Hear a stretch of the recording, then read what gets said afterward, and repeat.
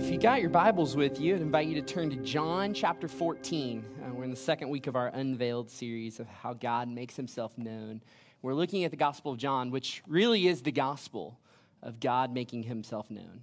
And so we will be in John chapter 14, starting in verse 12. So I apologize. I'm going to be reading a little bit that's not on the screens, and then the words will come on the screen starting with verse 15. So John chapter 14, verse 12 through 27. Hear the word of the Lord. This is Jesus speaking. Truly, truly, I say to you, whoever believes in me will also do the works that I do, and greater works than these will he do, because I am going to the Father. Whatever you ask in my name, this I will do, that the Father may be glorified in the Son.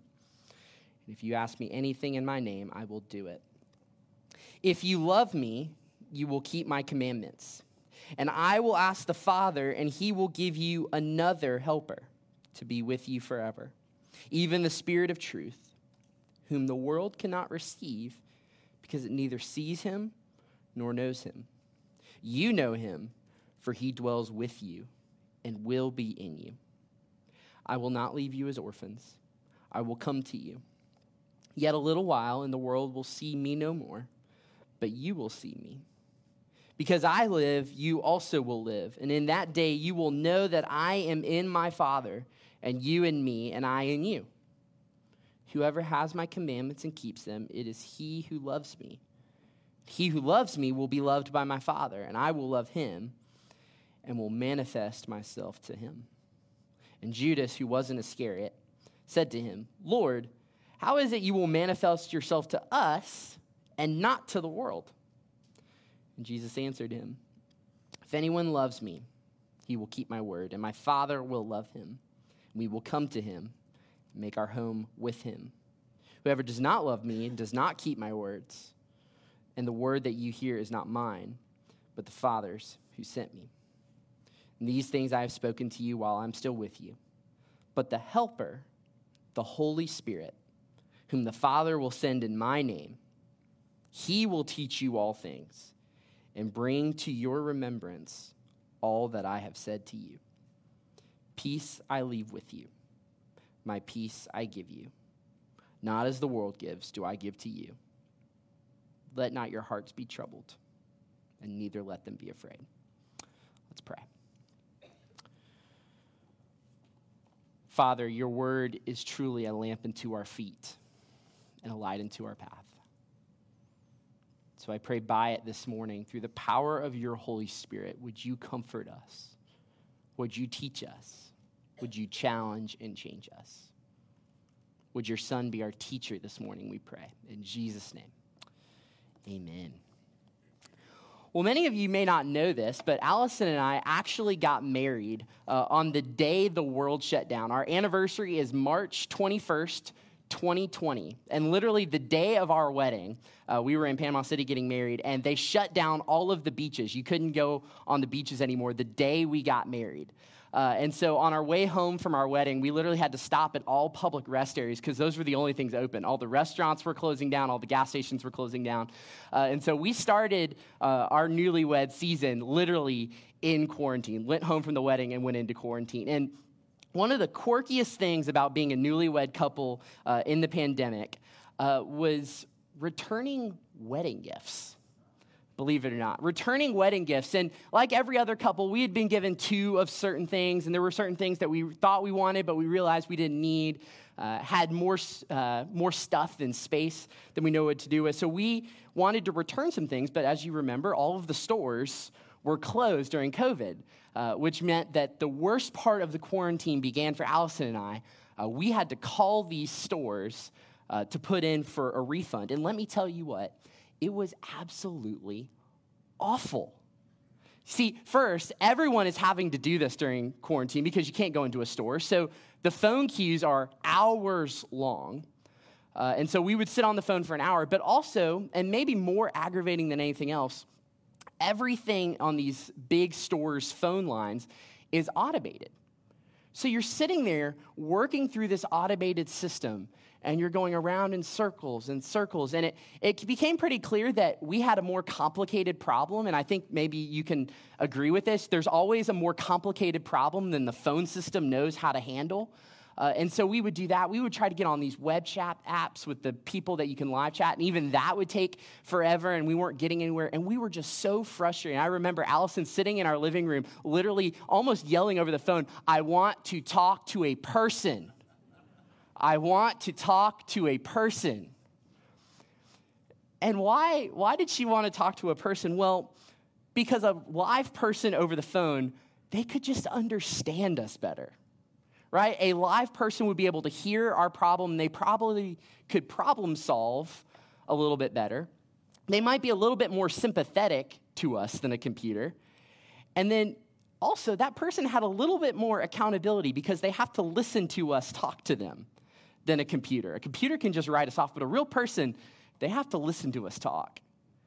Right? And there was so much benefit to when we got an actual person on the line. And isn't that just true for life in general, right? You think about when you were playing sports as a kid, right? It was always better to have a coach who is in person, right? You can go watch, videos on how to do something. You can have software that can train people, sure, but it's always so much better when you have a person sitting right up in front and talking to you, right? Virtual schooling, right? Studies show that you actually do learn better when there is a physical person teaching you. So yes, we have all these platforms and whatnot, but it's actually shown, studies have shown that it is better when there's a physical person who is leading you through content. And so as we come to our second week of the Unveiled series, as we're thinking about how does God make himself known, we come to perhaps what is the most mysterious way that God makes himself known, in that God reveals himself to us personally. And he reveals himself personally in the power and the work of the Holy Spirit. God literally comes to us. God literally dwells within us, and he leads us himself. So what I want us to do this morning is I want us to circle back to John 14, when Jesus is teaching about the Holy Spirit. And what I want us to do is I want us to see how Jesus describes the Spirit. What is the Spirit supposed to do? And I want us to notice before we start any conversation about the Holy Spirit, Jesus holds two things in tension. One, Jesus acknowledges that the Spirit is a mystery. The Spirit is God himself, and as creatures, it is going to be hard to completely wrap our minds around him. We are not going to completely understand the Holy Spirit. The Holy Spirit is a mystery. However, the second thing is that it is the Spirit's job to make God known. The reason we know God's love, the reason we understand God's word, the reason we're empowered to walk in God's ways is because of the help of the Holy Spirit. So what I want us to do is I want us to look this morning at the ways in which the Spirit reveals God himself. How does the Spirit reveal God himself? And he's at work within us, and he's vital to knowing God. So what are those three ways that I think the Spirit reveals God? Well, first, it's God's love. Then it's God's word. And it's God's will. So we're going to look at that through John 14. And the first thing that we see is the Spirit reveals God's love. And so as we turn to John 14, this text actually comes in the midst of Jesus' final address to his disciples. This is literally one of the last things he'll say. If you go down to the end of chapter 14, Jesus is going to signal that it's time to go to the Garden of Gethsemane. So this is the last time that all of the disciples will be in the room together until after Jesus is resurrected. And at the beginning of this section, Jesus notes that as he goes away, he will send another helper to be with them.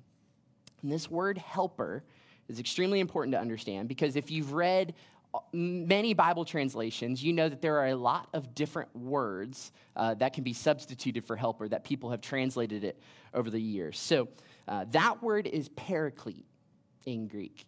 And it has been translated, and you've probably heard some of these, helper, comforter, counselor, advocate. And there are some Bible translators who just choose not to translate that word. They just say paraclete. And the reason they do that is because they say all of the ways that we translate it are right, and you just can't fully define the word paraclete in English. It is such a full word that we just can't get at it with one word. And so they'll just choose to leave it, paraclete. And when you look at this word, oftentimes what you'll find is you find it in legal settings, in legal writings, in legal documents. And the paraclete in that society was the legal representative who made a case in court. He was the advocate that stood alongside someone. And so the question that we should be asking is, okay, well, if the Spirit is a paraclete, if the Spirit is a helper, then who is he advocating for? Well, first and foremost, he's advocating for us, right? The Spirit works in us. The Spirit intercedes for us. Tim, when he was preaching on Romans 8 a few weeks ago, talked a lot about how the Spirit intercedes for us. So I would encourage you to go back and listen to that if you haven't already. But as the Spirit is advocating for us, what I want to emphasize this morning is not only is the Spirit advocating for you, but the Spirit is also advocating for God. See, it is by the Spirit that God makes himself known to you. And it's by the Spirit that God enables you to receive him. Look at verse 18 with me. Jesus says this, I will not leave you as orphans. I will come to you. Yet a little while, the world will not see me, but you will see me. Right? Why is that? Well, it's because the first and foremost role of the Holy Spirit is to reveal the power and the lordship of Jesus to you. Right? Throughout the passage, notice there's two groups that are being talked about, right? There are those who acknowledge Jesus as Lord and those who follow his commandments, and then there are those who do not. There are those who follow the commands, and there are those who do not. And generally, we describe that and we talk about that and we chalk it up to the fact that, whoever chooses to follow Jesus, they're the ones who are going to get the Spirit, and whoever chooses not to follow Jesus, they're the ones who won't get the Spirit, right? It's all based on our love for God. It's all based on our obedience, and that's something that we can control. And sure, there's truth to that. But I want to go back to the text because Jesus says this, in a little while, the world won't see me, but you will. Right? It begs this question, how can you follow something you can't see? How can you follow someone who has not revealed himself? And so what Jesus is noting that when the helper comes, something happens. Something happens which allows certain people to see and others to not see. And friends, that is the power and the work of the Holy Spirit. You see, the first job of the Spirit is to glorify Christ in your heart and mind. The first job of the Spirit is to reveal the truth of the gospel to you. And this is because we're in sin, and sinners, without any help, we can't see that. We can't acknowledge it. We can't be convinced of the truth of the gospel on our own. And that's because in sin, we're irrational creatures. We're irrational creatures. We aren't illogical creatures. We have reason. We have intellect. But we're irrational creatures. And what do I mean by this? Well, to show you and to illustrate this to you, I want to tell you about a trip that I went on with students to some springs. And it's getting late in the day. It's time to head back to the church. And so we're rallying everybody back to get in the vans and head back to the church. And I see one student in particular who is over by this jumping platform. And I walk over to him specifically and start telling him, hey, it's time to go. We're running late. We have to get back to the church. And this student looks me in the eye, nodding, understanding, comprehending, turns around, runs to the jump platform, and jumps off again. And here I am, just a little bit dumbfounded. I thought I was very clear about the instructions, thought I was very clear about the reasons why we needed to go. And the student jumps back on the platform, runs over to me, and before I can even say anything, he goes, Tyler, I am just so sorry. I know you said not to do it, but I just really wanted to jump again. Now, he wasn't being illogical. He had all of the information. He knew what I said. He comprehended it. He understood it. But what was at the core of his decision-making? Was it logic? No. It was his desire, right? He made an irrational decision because he had all of the information, but his desire suppressed the truth. If you go later in Scripture to Romans 1, it talks about the fact that sin makes us irrational. Romans 1:21 says this, "For although they knew God, for although they had the Scriptures, although they knew God, they did not honor him as God or give thanks to him. But they became futile in their thinking, and their foolish hearts were darkened." See, sin covers our eyes to just how bad our problem is. And there is nothing we can do on our own to reverse that. See, without outside help, we will choose ourselves again and again and again because that is what a sinful heart wants. A sinful heart wants to be in God's place. And so you can preach God's word. You can tell them God's commands. You can give them God's love and preach God's love, but a heart that is darkened by sin will always push it away because all it wants to do is glorify itself. See, the sinful human heart on its own will never choose God. And so, enter in the Holy Spirit. See, it is the Spirit that first and foremost allows us to see, right? It's the Spirit that brings the initial light to the darkness. It's the Spirit which allows us to see the true depth of the problem. It's the Spirit which gives us the ability to humble ourselves against our natural instinct. Right? I once heard this analogy that if we're truly dead in sin, not dying, but dead, then how could dead people figure out a way to make themselves undead? Dying people might be able to save themselves, but dead people cannot. And that is what the Spirit does. See, the Spirit brings life. The Spirit brings new creation. The Spirit brings the ability to be born again. See, it makes us alive. So before you ever said yes to Jesus, the Spirit was working inside you to show you just how deep the problem was. And he revealed to you the power of God's love in the gospel. So the Spirit reveals God's love, but also the Spirit reveals God's word. And I want to say two things on this from the text. First, in verse 16, Jesus says that he will send another helper. And I think we've read this passage. You've probably read it many times. You've probably jumped over this word. But Jesus says he will send another helper.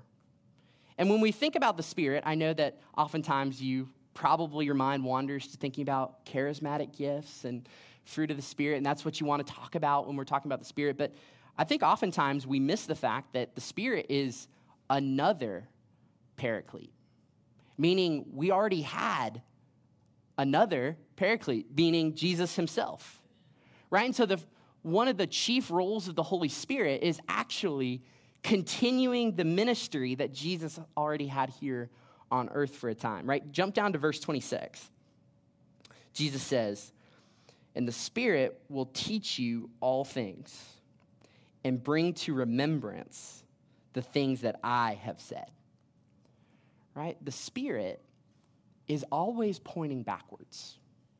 It's always pointing backwards. In the Old Testament, you notice the Spirit was always pointing forward, but now in this time in redemptive history, the Spirit is always pointing backward, and he is to illuminate what has already occurred, right? The Spirit is to bring understanding. The Spirit is to remind you of what Jesus has taught, right? The Spirit literally reveals God's word, and the role of the Spirit is to allow you to see God both accurately and personally. Accurately and personally. And to show you this, when I was in college, I was part of a Christian fraternity. It's called Kappa Phi at the University of Florida. And in my fraternity, it was filled with anybody from a Catholic to a Pentecostal. I mean, we ran the gamut.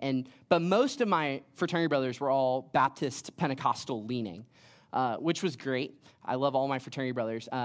But every year, we would have our sponsor church host a college Sunday in which we would all come help with the service. And the sponsor church was First Presbyterian Church of Gainesville, of which I was the only student who actually attended that church. And so we would do College Sunday, and it became kind of this tradition every year to now rag on the lone Presbyterian and the fraternity about just how dry the Presbyterian service was. And they would come to me, and they would say, Tyler, that service, it's so dry. It's so emotionless. They write their prayers. The organ, can we throw that organ out? And they would talk about the fact, and they would eventually get to this point. They would say, Tyler, I just don't believe that service is spirit-led. I don't believe that service is spirit-led. And I would listen them out, I would hear them out, and I would talk to them. And what it came to, and it became pretty clear that when they said the word spirit-led, what they were meaning is powerful worship, right? Engaging intimacy with God, authenticity, vulnerability, open space. And in order to have the Spirit be able to lead, you would have to have more impromptu preaching, prayer, and worship, and then you probably needed a little bit more emotion in the service. And here's the thing. I'm not actually against those things, right? We want our worship to have power because this is the gathering of God's people, right? We want our worship to be heartfelt because we are truly lifting up our hearts before God, right? We want our worship to not be rigid because that communicates that we might have other priorities outside of God and spending time in worship with his people. But I would always go back to this verse as to what it truly means to be Spirit-led. To be Spirit-led means to be led to God both accurately and personally. And biblically, being Spirit-led does not mean authenticity, emotion, open space, which are all good things. I'm not bashing those things. Those are good things. But to be Spirit-led means that the Spirit is helping us grasp and understand God's word and then revealing it to us in such a way that it changes and transforms the way we live our lives. That is what it means to be Spirit-led. And that, if that's your definition, that can be done in many different ways, whether prompted or unprompted, prepared or unprepared, emotional experience or not, long seasons of change and obedience in a certain direction, or short transformational encounters. But we are always Spirit-led back to God to know him accurately and personally. Accurately. That's why we pray before every sermon. That's why we get up here and we offer a prayer of illumination, because God's word needs illumination. We ask the Spirit to guide us, to bring to attention things that we need to hear, to help us know God better, right? Personally, maybe when you're talking with your friends, and maybe you've had this happen to you or a friend has done this, when you feel like God has put scripture on your heart to tell your friend, and you can bring to bear things that scripture has said on a certain specific situation with your friend or family member, right? That's the Spirit. The Spirit is always trying to draw us back to the word. It's always trying to draw us back to the things that Jesus has said. When I was in Orlando, I was asked by a student, and every youth pastor kind of dreads this question, but I was asked if God had ever audibly spoken to me before. And I said I had not had the privilege of God audibly speaking. I don't deny that can happen. God can do that. But he had never done it to me. But I did say that God has spoken to me before. And he asked me, what was that like? And I said, well, it was a nudge in my spirit that I felt like I had to do something. And I knew it was God because every time that I opened scripture, I felt that similar nudge, right? The Spirit is making us familiar with God's words. If you go back to Jeremiah 31, what's the Spirit's job? To write the law on your hearts. And so often the Spirit will nudge us with knowledge of the word. The Spirit will make things stick out.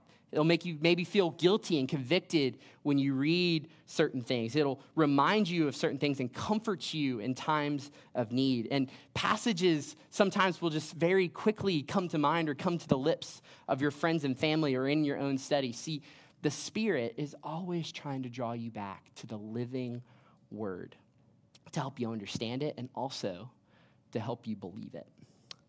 So the Spirit reveals God's love, the Spirit reveals God's word, and then finally, the Spirit reveals God's will. And going back all the way to the beginning of the passage that I read in verse 12, Jesus says this: "Whoever believes in me will do the works that I do, And greater works than these will they do, because I am going to my Father. That is a weird statement, isn't it? Greater things will we do than Jesus? Wait, what on earth does Jesus mean by that? That statement has always had me so perplexed. And to start with, the answer to that question is Jesus is not trying to say that you're going to do greater works than the cross. Right? That is a once-for-all, complete work that only Jesus can do, and that is the greatest thing that he could do for our salvation. But what the whole passage is trying to lead us towards, it's trying to push us towards, is that God is pleased to reveal his kingdom through us. That God is revealing himself through us. Because we're his image bearers. We are his instruments. We've literally been called to co-labor with God in his kingdom on earth. And it's the Spirit that empowers us to do this work, right? We do greater things literally in the sense that Jesus, while he was on earth, he was with disciples and certain crowds, but at the end of the day, it was the disciples commissioned by the Spirit who went out and began to press the churches to the end of the earth. It's us today, commissioned and sent by the Holy Spirit, who are pushing the gospels to the end of the earth, or the gospel to the end of the earth. And that's why Jesus says in Acts 1, the Spirit will come upon you, and then you will be my witnesses in Jerusalem, Judea, and Samaria, to the ends of the earth. But I think back to World Mission Conference last year when we were having this conversation about what does it look like for us to be on mission with God, right? God's mission has a church. What does it look like for us to engage in the mission of God? And I remember listening to some of this stuff and kind of feeling afraid. I don't know about you, but feeling this sense of fear, right? Because I think it's been so ingrained in us that in order to accomplish God's mission in the world, in order to actually be useful to God, right, we need to reach this certain level of maturity, of development. We need to know certain things. We need to be this level of Christian before we can be useful to God for anything. And we've told that lie to ourselves again and again and again. I've heard it when people have friends who don't believe and they're just afraid of having a conversation with them, and they'll say something along the lines of, well, I just don't think I know enough to talk to them. So would you talk to them? Or maybe it's when someone close that they know is in suffering and they don't want to step in because they're just afraid. You know what? I don't think I have the words to say. I don't know what to say. So would you do it? But the Spirit is here. And Jesus reminds us that the Spirit doesn't come behind those who are already fit for ministry, those who already have all the gifts, all the development, all the maturity. That's not who the Spirit comes behind. He doesn't he doesn't call the equipped, but he equips the called. He doesn't call the equipped, but he equips the call. I remember during my intern years in ministry, so I was freshman in college. It was the first talk that I ever gave. I remember being really nervous about it. I was speaking to a room of sixth graders. And I was, so ready to finally teach the word for the first time. And I'm praying, God, would you use me in this talk? Like, I feel, so excited. And I got up there, and friends, let me tell you what, it was the biggest dud you have ever heard. I mean, I could not get a thought out. It was not clear. I'm not even sure what I said. It was awful. And I remember going, well, the Holy Spirit wasn't in that, was he? Because the Spirit would have made me clear. The Spirit would have made it all go really well, and it was frustrating. And it wasn't until 5 years later, on the night that was my last day in Orlando before I was coming here to Thomasville, and one of those sixth graders who was now in high school came up to me out of the blue and reminded me of something I said in that talk. And he's like, you know what? I've never forgotten that. Now, what happened there? Was it the Spirit made me a super Christian? He, buffed me up and made my talk come out great, and that's why the student understood it? Absolutely not. Right? Actually, the Spirit used me in spite of my weakness. The Spirit used me in spite of my brokenness. While I'm still a work in progress, the Spirit is using me, and all I had to do was trust that God could use me and let him. right? You see, the Spirit does that for all of us. The Spirit is not waiting for you to be perfect. The Spirit is not working on you, and go, you know what? Now you've reached the point where now I can use you for my mission in the church. No, while we are still works in progress, while we are still broken, the Spirit comes through and he leads and he reveals God in us. Not because of anything we did, but because it's God himself. And God is pleased to use you as his instrument. That's why he gave us the Paraclete. That's why he gave us the helper in the first place. Right? God doesn't need much. I think Scripture testifies to that. God doesn't need much. All he needs are his people to be willing to be used and allowing his Spirit in us to take care of the rest. I'll close with this quote. I love it, by A.W. Tozer in his book on the Holy Spirit, and he says this: "The Holy Spirit is indivisible from the Father and the Son, so that if you were to be suddenly transferred to heaven itself, you would not be any closer to God than you are right now, for God is already here." Let me read that again. "The Holy Spirit is indivisible from the Father and the Son, so that if you were to be suddenly transferred to heaven itself, you wouldn't be any closer to God than you are right now, for God is already here." See, in our lives and in our walks of faith, Jesus has promised not to leave us as orphans and as those without his presence. Right? The Spirit is our Paraclete, God himself who dwells within us and makes God known, both to us and to the world around us, right? He reveals the truths of the gospel and helps us to believe. He illuminates God's word and helps us to know him accurately and personally. And finally, he reveals God to the world, even in our brokenness, even as we're works in progress, so that all might see and know him. So what a gift it is to be led by God personally, by a compelling Holy Spirit who longs to awaken us to his glory. Let me pray for us. Father, you are good, and we thank you for the gift of the Holy Spirit, one who longs to guide us and teach us, to remind us, to comfort us in times of grief, and to empower and strengthen us to live as your witnesses on this earth. So, Lord, we ask that we would be sensitive to your leading, that we would trust, that we would be allowing ourselves to make ourselves available, to trust that we don't have to have it all together, but that your Holy Spirit in us is enough because it's you, God, who are revealing yourself through us. We thank you. In Jesus' name, amen.